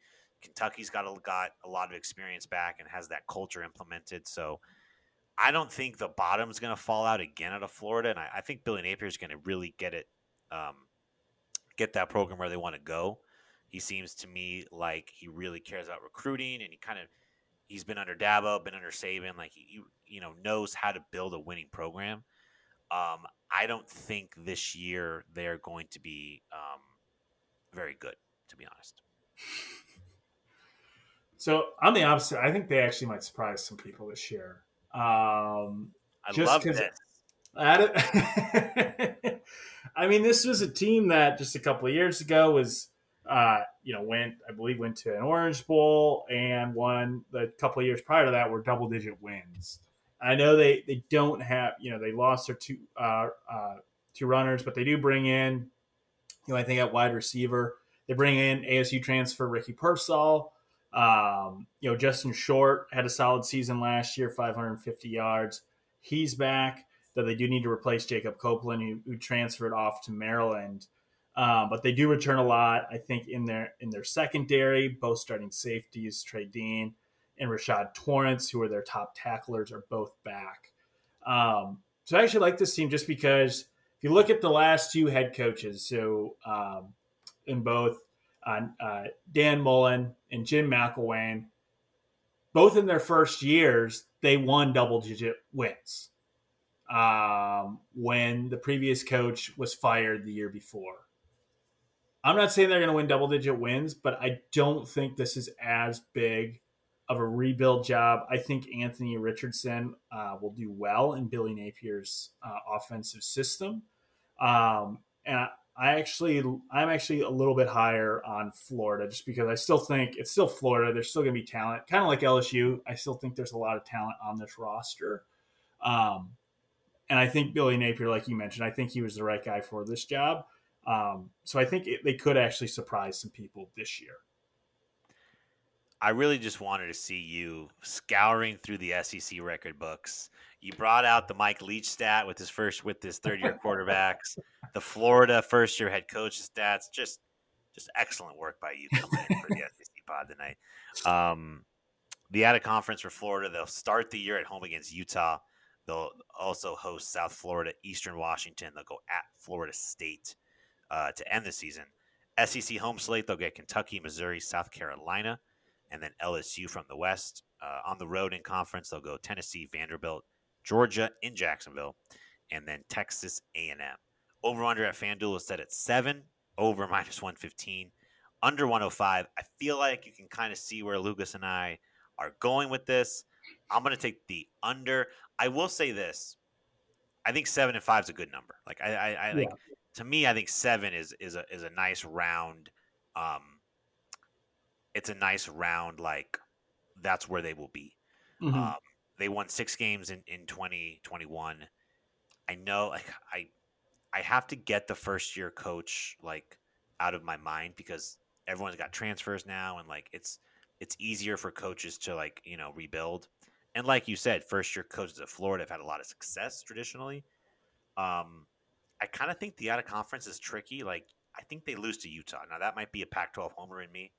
The spread's like 2.5, so it's close. I think at Florida State could be kind of interesting as well, as maybe Florida State's competing for a bowl game as well. So you might go 2-2 in the non-con, and then you got to get basically 5 SEC wins. And even if you go 3-1 in the non-con, you got to get 4 SEC wins, or I guess 5 to go over. So I'm on the under. I think this is a 7 and 5 or like a 6 and 16. Yeah. So kind of like you were saying, probably know where I'm going. I'm going on the over. I think that this team can win 8 games. Yes, Utah. I'm probably pushing that as a loss. I'm actually surprised Utah isn't favored by more, but USF Eastern Washington should win Florida State. I like that they get, A&M on the road because I don't think they would have beaten them in the Swamp. Georgia's a neutral site, probably going to lose that game, but I think they can still potentially beat Tennessee, and I think they're going to beat Vandy. Like I said, I just think this team has a lot more talent on it. I think this was also a team that just gave up last year and obviously was not playing for Dan Mullen. I mean, they gave up, 56 points to Samford last year. It was the most points, I believe, that they had ever given up at the Swamp, just to anybody. It was an FCS team. So I think with improved focus, I think this will be a solid year for the Gators. Hopefully I'm not biting my tongue by the end of the year. All right, 3 more teams left in the SEC. We go to South Carolina now, Columbia. A really nice year for Shane Beamer in year one. They go 6-6 in the regular season. They beat North Carolina in their bowl game. And they bring in a lot of really high-profile transfers, including Spencer Rattler, one of the most high-profile transfers. Shane Beamer was with Rattler his freshman season at Oklahoma. Gets him back now. They also brought in Austin Stronger from Oklahoma, the tight end. Christian Beal-Smith from Wake Forest as well. Lucas, I think there's a lot of optimism around South Carolina. Shane Beamer, he's great on social media. He's great. He's a great face of the program. He's kind of like the Sam Pittman of South Carolina. Like he seems to fit really, really well. Yeah. Some areas of concern for me. South Carolina led the SEC last year with 24 takeaways. And a lot of that is kind of luck sometimes. And I feel like that doesn't always go your way a second year. And they have to replace a lot on defense. Under 60% of their tackles for loss, and sacks are coming back. They bring in 9 transfers. There's talent in the program, right? The defensive line has 2 5-stars, Zach Pickens and Jordan Birch. We mentioned the transfers on offense. I mean, this was a team that won 6 games in 2021 with Luke Doty. Remember they had to pull a coach to play last year. They were it was Zeb Nolan. Yeah, they started a GA the first game of the season. So you bring in Spencer Rattler, but we've also seen Spencer Rattler the bottom's fallen off a little bit, and Spencer Rattler's got a bit of a head case, drama queen kind of reputation. So it's kind of interesting in South Carolina. But what do you think about the Gamecocks? Yeah, I'm kind of with you at the same. I think a lot of hype. Obviously a nice first year from Shane Beamer. They did bring in at running back Christian Beal-Smith, was Wake Forest transfer, had a nice season last year for the Demon Deacons. They also, they bring back a lot at wide receiver. Both their top 2 receivers are back. They even brought in a transfer from JMU, Juice Wells, another great name. Was second-team All-American in the FCS last year. They did show great improvement defensively last year. They went from 105th in points per game in 2020 to 46th. And like you mentioned, Zach Pickens and Jordan Birch, both are going to be anchoring that line. But I guess for me is, do I buy in? I'm a little bit scared to buy into the hype because even with a good year last year, they still went 6-6 against, they beat up on kind of a down Florida team, a down Auburn team. And I'm not sure, especially I think their schedule is tougher this season. So I'm not sure how I'm buying in with them fully, but I definitely think South Carolina, obviously, this is the most excitement they've had since Spurrier was there. So they're definitely moving in the right direction. I'm just not sure if this is their breakthrough year this year. The out-of-conference for South Carolina, Georgia State, Charlotte, South Carolina State all at home. They'll finish the year at Clemson. SEC home slate, they'll get Georgia, Missouri, Tennessee, Texas A&M from the West. The SEC road slate, they'll go at Arkansas, Kentucky, Vanderbilt, and Florida. Over-under is 6.5. Over at +120, under -140. And Lucas, I will let you go first. I think I know where you're going, but I will let you go first. Yeah, I'm going under. Just because I just think The non-conference, yeah, they should win their 3 other games, but you have to go at Clemson. I don't think they're good enough. We obviously both picked Clemson to win the ACC this year. But even your home games, you get Georgia and A&M. I'd probably feel better if you had those on the road because you're probably not going to have more winnable games at home. Tennessee's going to be tough too. And I even think Mizzou potentially could be a toss-up game for them. But on the road, you have to go to Arkansas, to Kentucky, and then also to Florida. So I just think there's too many toss-up games in there for me with like Kentucky and Florida and Mizzou. And then with what I think are 3 for sure losses on your schedule. I think that's the thing that's tough. Like you pretty much with South Carolina, you pretty much have almost 2 for sure losses just about every year with Clemson and Georgia, and then you have to play the rest of your SEC schedule. So I'm going to go under. I think this is more of a 6-6 team. I just think there's a lot of with Spencer Rattler. I think there's a lot of hype, but I mean, in my opinion, if Shane Beamer gets this team to 2 consecutive bowl games in his second year, I still think that's a really good job that he's done there. And this could be a better team than what they were last year. I just think the schedule is a little bit tougher. So that's why I'm going to go under. Yeah, so I'm on the under as well. I think originally I had put over, but the schedule is tough. I mean, I'm very high on Tennessee, Georgia, and A&M at home. Like you might go 1-3 at home in the SEC. Yeah. On the road, like Arkansas is not going to be easy. You got Kentucky and Florida. And I do think you raised a good point. Like they won 6 games last year, but they kind of feasted on teams that had quit, or they've kind of feasted on, Missouri wasn't as good as people thought. Florida was bad. Auburn quit at the end, or not quit, but like Auburn was a little down too. Like, so I get it. I think 6-6 is very realistic. I will take I'll take the under for South Carolina. And one thing I'm just looking at their schedule last year, they only beat Vanderbilt by 1 point last season too. So, and this was a team that was in the SEC. We talked about their defensive line, but it was 12th in sacks last year, and you're going to have to go against quarterbacks like Will Levis, like Hendon Hooker, and also Clemson and Georgia and A&M. That's why, I just feel much better with the under. All right, the Missouri Tigers 6-6 in the regular season in 2021. Eli Drinkwitz in the regular season is 11-11. In his 2 years there. Nice symmetry there. They did lose their bowl game to Army in 2021.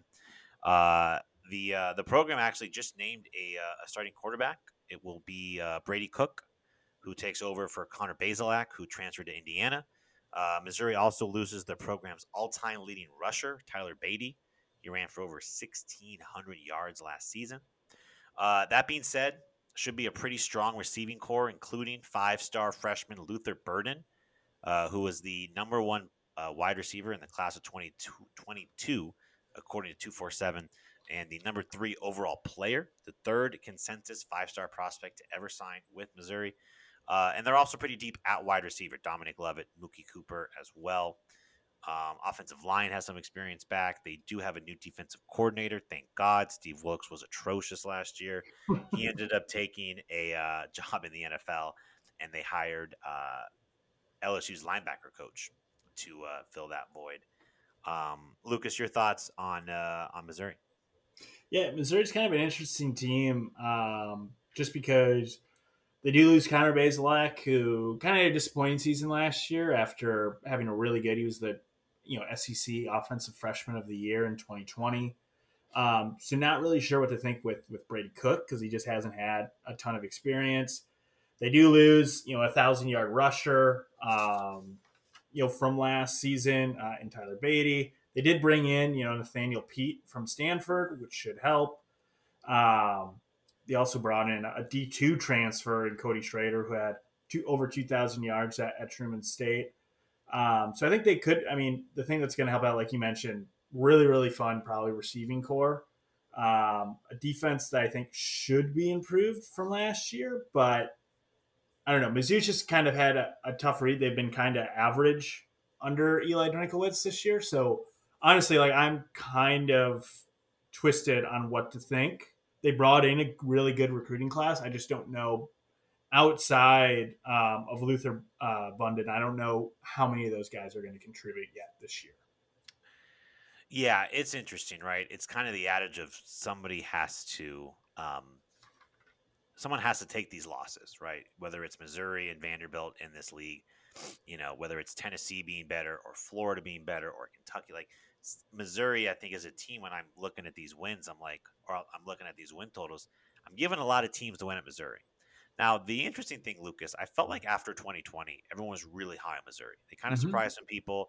You mentioned Connor Bazelak won SEC Freshman of the Year. When I looked up their ranking last or um, the record last year, excuse me, I expected it to be like 4-8 because I've heard nothing about Missouri. They went 6-6. Like this has been a team that's been in back-to-back bowl games. Like that's not nothing in the SEC for Eli Drinkowitz. Drinkowitz. At a conference, they'll get Louisiana, at Kansas State, Abilene Christian, and New Mexico State at the end of the season. SEC home slate: Georgia, Vanderbilt, Kentucky. They'll host Arkansas in the annual crossover game. SEC road slate, they'll go at Auburn from the west, and they'll get Florida, South Carolina, Tennessee from the east. Over-under at FanDuel, 5.5 wins. Over plus 125, under minus 145. I'm going to take the over. I just think they get back to a bowl game. I mean, I'm not going to say this is an 8 or 9 win team. I went under on South Carolina. I went under on Kentucky, and I went under on Florida. So I got to start getting some overs here. And I think Missouri returns. I think they're going to have a pretty good offense, and the defense, to quote the great Lucas Rohde from the Big Ten previews, like the Big Ten offenses couldn't get much worse. I don't know if Missouri's defense can get much worse. Yeah. So I'm going to take the over. I think it's about a 6, maybe 7 win team. You know what? I think you just convinced me, Ryan, by using my own words against me. That's right. So I think I'm going to go the over. I don't know if I like it great because I think like 6-6 is maybe like a ceiling. Maybe 7-5 is probably the ceiling on this team. Especially, they go at Kansas State in the non-con. I think we both liked Kansas State in our Big 12 preview. So I'm not sure there. But like you said, I think, this offense, I think, should be decent. Eli Drinkowitz has always been a good offensive play caller. And like you mentioned, with Steve Wilkes gone, they do return, I believe, 8 starters from that defense last year. So it should be improved. So I'm going to go with you. I think 6-6. I think they're talented enough to make a bowl game. So I'm going to go with you on the over on that. All right, we round out the SEC with the Vanderbilt Commodores. 2-10, 0-8 in the conference in Clark Lee's first season in 2021. But like Lucas said, you had a 1-point loss to 1-point loss to South Carolina, and they're recruiting pretty well. They signed the 32nd ranked recruiting class in 2022. That class included 7 players ranked among the top 600 nationally. The previous 3 classes, Vanderbilt signed a total of 8 prospects in the top 600. So they're doing some good things there. Do I think they're ready to be a competitive SEC team? I do not. Do I think they could get one SEC win? Probably. Like I think getting one is doable. You're probably not going to beat Alabama on the road. That's not going to be the one that I will give them. I'm not going to say I'm bullish on Vanderbilt, but like I think this team could improve from last season, and that might mean 3 or 4 wins. Whew.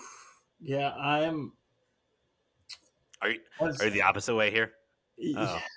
I was, but then you were making some good points there. I hate it when this happens. When I felt like I was pretty fixated. Well, in fairness, like the on-field product for this year might not be great. Like right.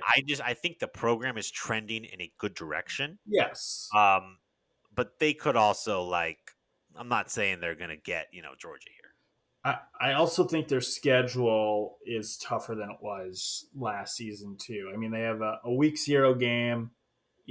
At Hawaii, they have to play, they get Wake, even though the Sam Hartman could make a difference. I still think Wake wins that. And at Northern Illinois in the non-con, but kind of just going back to the team, I mean, the quarterback battle between Mike Wright and Ken Seals, neither of which were particularly impressive. Now, they were both very young quarterbacks, so maybe there's some improvement They do return Will Shepherd, who was their leading wide receiver last year, but they lose 3 out of their top 5 and are going to be pretty young. They're probably going to be starting 2 true freshmen at wide receiver. This team reminds me a little bit of Arizona in the Pac-12, whereas last year was kind of your year zero, just kind of had to get it out of the way. And now you had a nice recruiting class. But this year is really to get some of your younger players more experience so you can start building up to something. So I think this could be a better team, but as I was kind of going with the schedule, I think the schedule's tougher than it was a year ago. And it might not show up in the record of them being better, but I do think this program is moving in the right direction. And also their defense last year only had 9 sacks all season. That is about half of Will Anderson. Half of Will Anderson. Yes. The out-of-conference schedule, like Lucas mentioned, week 0, they'll go at Hawaii. They'll play Elon, Wake Forest, and Northern Illinois. SEC home slate, they'll get Ole Miss, South Carolina, Florida, Tennessee. SEC road slate, they'll get Alabama. From the SEC West, they'll get Georgia, Missouri, and Kentucky. Over-under at FanDuel is 2.5 wins. Over plus 110, under minus 130. I'm taking the over. I think they beat Hawaii. I think they beat Elon. I think they can beat Northern Illinois. If we don't hit the over by October 1st, we are in trouble. I will say that. First 4 games are Hawaii, Elon, Wake Forest, and at Northern Illinois. Shout out to Vanderbilt for going at Northern Illinois. Gosh dang it. Starting in October, you have Ole Miss at Georgia, at Missouri, Kentucky, South Carolina, Florida, Tennessee. So I'm going to take the over. I think it's a 3-9 team, and we cash this. I'm going to go over 2. Just because it's your hometown team. It is my hometown team. Largely because you mentioned, like, they could easily go 3-1 in the non-con. Like, they should beat Northern Illinois. Even if you're the worst SEC team, should be better than one of the better teams in the MAC. Like, that should still happen. But even if they lose that, I still think they go 2-2. And like you mentioned, I think they're going to win 1. I don't see them going winless in conference play for the 3rd straight year. So I just think that's just hard to do in general. I think maybe they clip somebody at the end. So yeah, I'm gonna go over. I think that they finish at like a 3-9 record this season. All right, real quick, are you Alabama, Georgia for the championship? Yes. I'm Alabama, Georgia, and I think Alabama wins the SEC. I think kind of the biggest question is, does the SEC get 2 teams this year? Right? Or do we have a similar situation where, if Georgia is I think if Georgia's undefeated heading into the SEC title game, of course, if they have 1 loss to Alabama, they would get in. If Georgia slips up at some point, and they're 11-2, that will be an interesting question. But I think Alabama wins the SEC, and I think Alabama right now is the heavy favorite for me to win another national championship. Yeah, I agree. I think their defense is probably going to be the best defense in the country. Along up there with Georgia's potentially. I just think Georgia loses a lot. I think Georgia is kind of where Alabama was last year, where you're kind of filling some holes, things like that. You're still going to be really, really good. But those holes could maybe cause you to slip up once or twice, which is all it takes for you to get out of the national championship race. So I'm in agreement with you. Alabama, Georgia, with Alabama winning the SEC. All right. With that, our conference previews are done. We will have an episode next week. We'll go over some news and notes from around college football and do our over-under locks for the upcoming season. And then the next week, we'll be previewing week 0. I can't wait to do 45 minutes on Illinois, Wyoming. It's going to be exciting. Can't wait to break down how Illinois can throw the ball in Wyoming. It's going to be fun. Lucas, any final thoughts here before we get out of here? No, just same aspect of you. It was fun doing the conference previews, learning these teams. Now it's just can't wait to actually see it happen on the field. And I can't wait to look like a genius on some of these picks and then also to look like an idiot on some of these other picks. So just excited for it to get underway. All right. Thank you all for listening here. Almost 2 hours, the Southeastern Conference preview. For Lucas Rohde, I'm Ryan Baffle-Lucas. Stay frosty.